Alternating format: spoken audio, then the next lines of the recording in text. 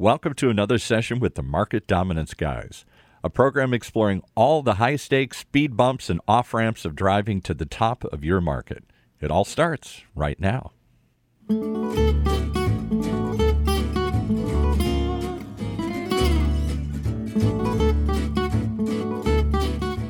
Connect and Sell. Welcome to the end of dialing as you know it. Connect and Sell allows your sales reps to talk to more decision makers in 90 minutes than they would in a week or more of conventional dialing. Your reps can finally be 100% focused on selling, since all of their CRM data entry and follow-up scheduling is fully automated within Connect and Sell's powerful platform. Your team's effectiveness will skyrocket by using Connect and Sell's teleprompter capability, as they'll know exactly what to say during critical conversations. So come on, give your fingers a rest with Connect and Sell. Visit connectandsell.com. You're listening to the Market Dominance Guys with your hosts, Corey Frank of UncommonPro.com and Chris Beal of Connect and Sell. Alex Honnold, one of the most talented mountain climbers in the world, who is the only man to ever successfully summit El Capitan in Yosemite, free solo, by the way, and that means no ropes, had a strategy. And Alex's strategy was not just to reach the top of the mountain. That was his ultimate destination, but his strategy was to map the 30 sections, or pitches as they're called in climbing parlance, and practice the necessary and wide variety of maneuvers and skills needed to manage each of these 30 precarious steps. Now, as a sales professional, I find it, first of all, fascinating that climbers call each section of a mountain a pitch. Especially in this episode of the Market Dominance Guys, Chris and I are going to talk about strategy in much the same way that Alex attacks a mountain, as simply a list of necessary and intermediate destinations leading to the summit or the close. And in each of these strategies, how do you employ the proper tactics, or in this case, the proper pitch? This is how to free solo your pitch.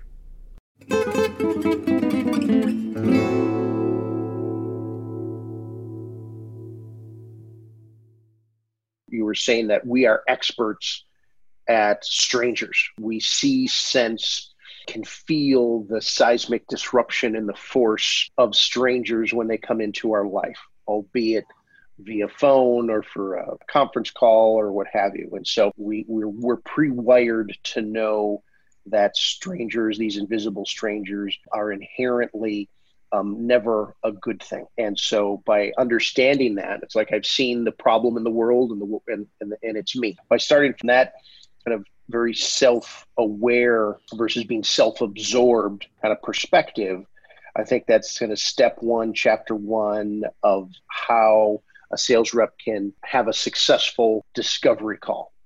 And so I think that's what we wanted to chat about today a little bit, is that this breakthrough that I really liked you talking about last time is that the discovery call is the product, should be a product in and of itself, separate from the product. And that if your discovery call is all about an inquisition, all about questions that the prospect can see a mile away, is only going to be used to box me into a corner with some fancy alternate choice questioning technique, then that's not a successful discovery call, because it doesn't lead with value. It doesn't have any value separate from the product itself. So, and if you do that, you do the example you used with the Black Widows in the garage with the raid, it only makes them angry.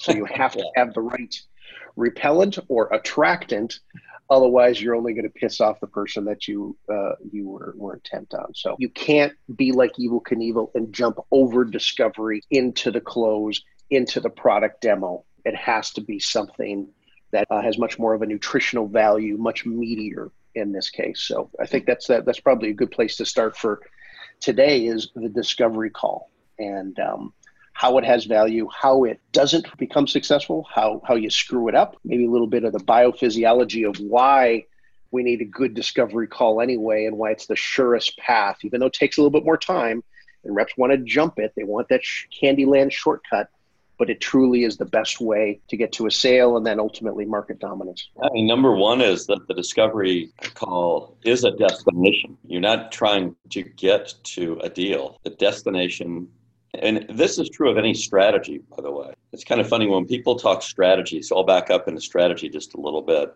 They often are talking about the equivalent of standing at the bottom of the mountain and looking at the summit and saying, my strategy is to get to the summit. But that's not a strategy. The strategy would be, looks to me like this crack here on the northwest ridge is a good place to start.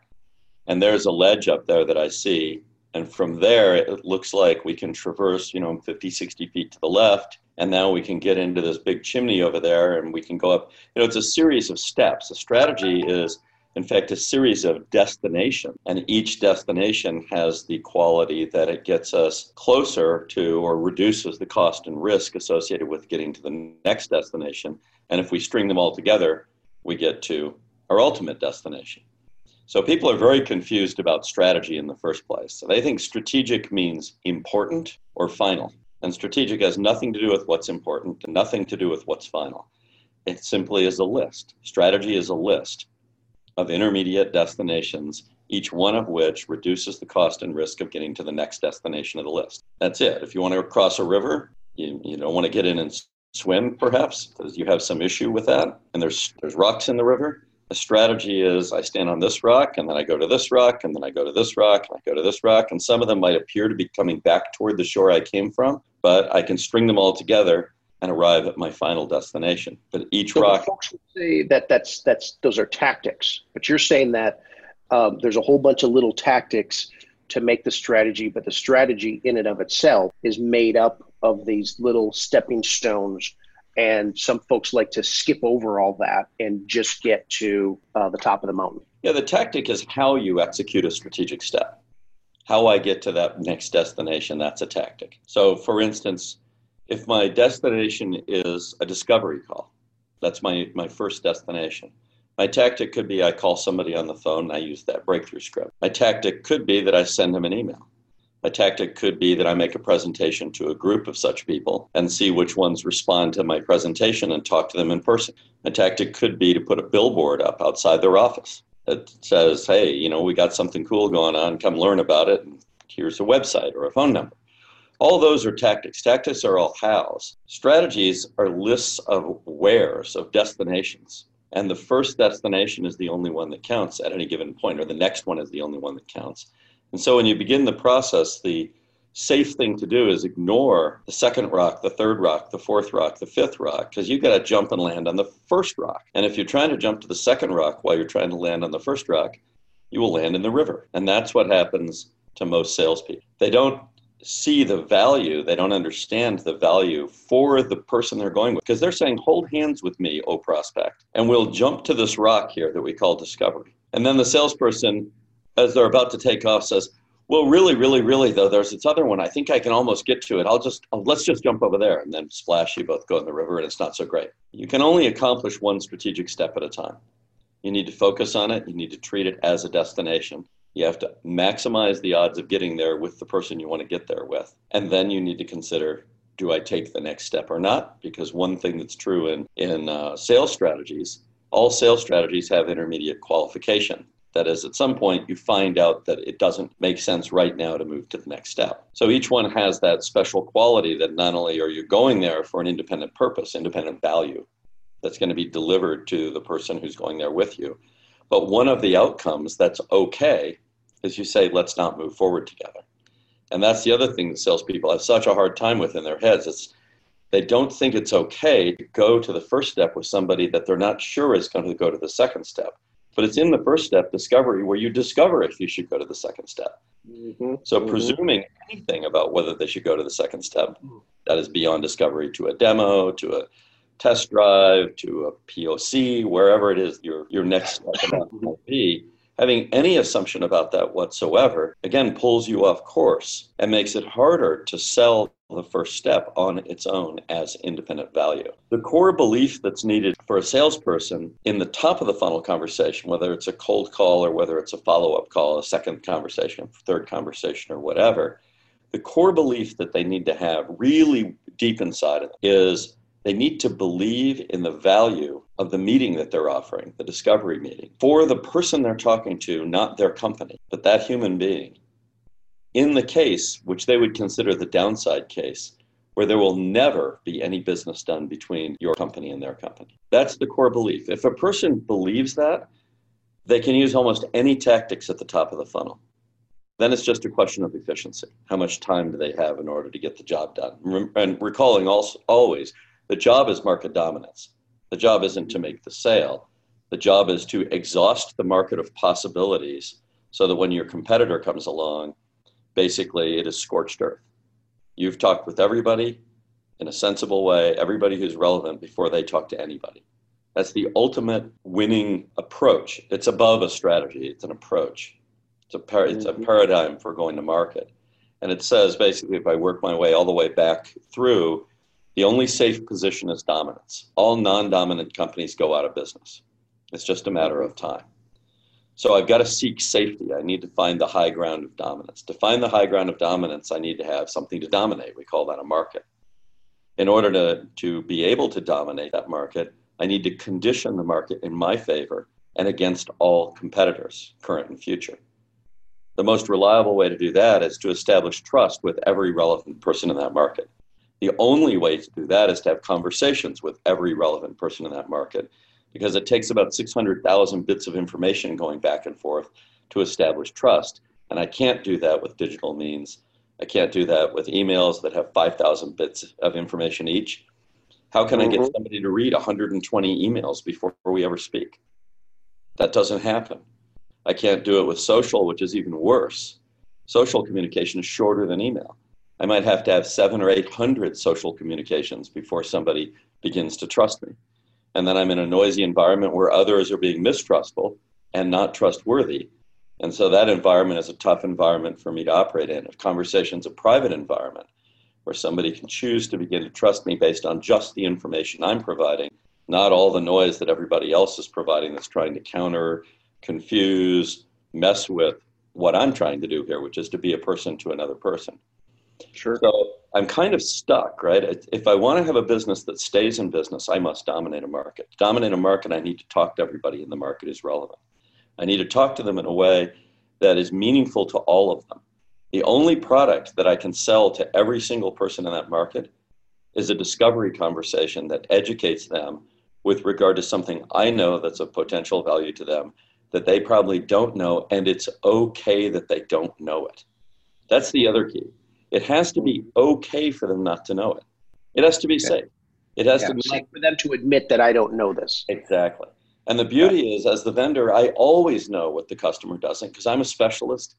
They're a specialist in their business. I'm a specialist in my business. A specialist can always teach a generalist. So the information that I have as a specialist is okay for you as a generalist to say, I want to learn this. You don't have to do anything to your self-image, except I'm a learner. Whereas if I say to you, gosh, Corey, I believe we've discovered a breakthrough system that allows you to make coffee in the morning. And you'd say, well, I'm sad.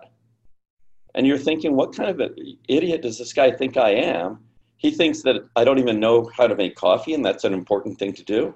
And that's the standard opening pitch. Yeah. Hey, Corey, let me tell you about a category of product that every competent person in your position has already considered in order to solve a problem they have. Otherwise, I wouldn't be calling you and telling you.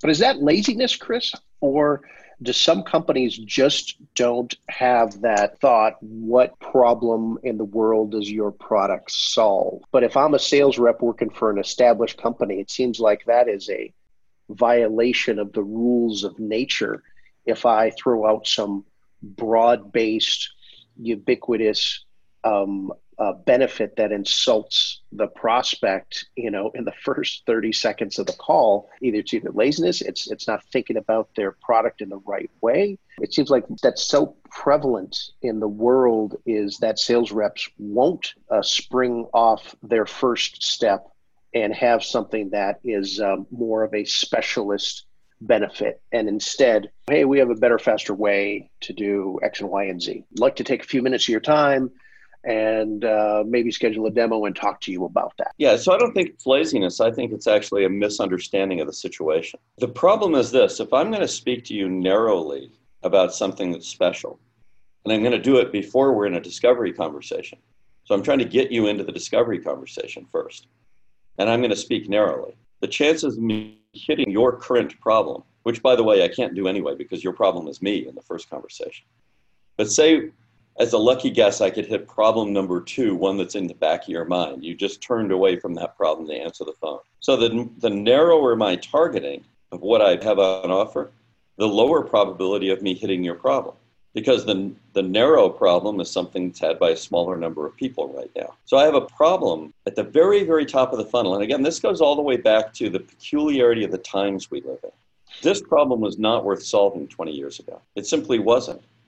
There were very few companies that were bottlenecked above the top of their funnel 20 years ago. They were bottlenecked on delivery and on innovation. So delivery and innovation. I can't deliver more of the stuff that I'm selling. I've got channel issues. I have delivery channel issues. I've got all this stuff. And oh, by the way, I got to keep up with whatever's going on in the market. I got innovation issues. Now it's flipped around. Everybody can innovate. Everybody can deliver. And nobody has enough people to talk to. Mm-hmm. So we have a new problem that's worth solving, which is how do we just break through above the top of the funnel, which is a universal problem for all B2B businesses now. And in so doing, what universal factor or situation or fact can we use in order to make every single conversation just above the top of the funnel? That's a prospecting or lead generation kind of conversation. Make everyone stand on reliable ground. A guess as to somebody's business problem is not reliable ground, because the narrower my guess, that is the more value I bring, the lower the probability of actually hitting the target. And I've got to dominate the market by talking to everybody in discovery. My problem is I need, for a market of 10,000, I need 2,000 discovery calls in the first year. So that by the time I'm through with the third year, I have 6,000 discovery calls and I've hit more than half the market. And anybody comes in now, 3 out of 5 times at random, they run into somebody I've already spoken with. So I'm conditioning the market for all time against all competitors by having discovery conversations rapidly enough. Therefore, my discovery conversation needs to be an independently sellable product. I'm going to sell it for time. You give me 15 minutes, I'll teach you something. And I need to know what I'm likely to teach them. Because information is so readily available today versus 20 years ago. You as a salesperson, you were the necessary evil because I needed you for more than the price. You were going to give me information that wasn't available because you had access to catalogs and trade shows and manifests and scenarios and case studies. I couldn't pull up a white paper as easily as I can today and know more about your 3 or 4 competitors in the first 30, 90, 60 seconds of that phone call. Do you have any competition? Well, no, we don't have any competition. Well, according to the research I did in the last 60 seconds, it's this and this and this and this. So it seems like the salesperson hasn't evolved past the point where all they're good for today is just figuring out if I can get a lower price than what I can available, what it says on your website. And if I don't evolve to be more of someone who provides value, insight that I can't readily find anywhere else, then I'm going to go the way of the dinosaur. Yeah, exactly. And the insight is not insight that I can just bring to the meeting because I haven't heard from the prospect the true nature of their situation. Their situation is always embedded in something. It's always peculiar, as my mother would say. So it's idiosyncratic. They have their boss, not somebody else's boss. They have their budgetary process, not somebody else's. They have their history of other tools, techniques, and approaches they're using to address this problem, not someone else's. None of that stuff is publicly available. It's so precise and it's so unique to this individual that offering anything generic as an insight doesn't make sense. The insight needs to evolve out of the conversation. That's why it's a discovery meeting, not a discovery presentation. And it has to involve true discovery. And what are you trying to discover?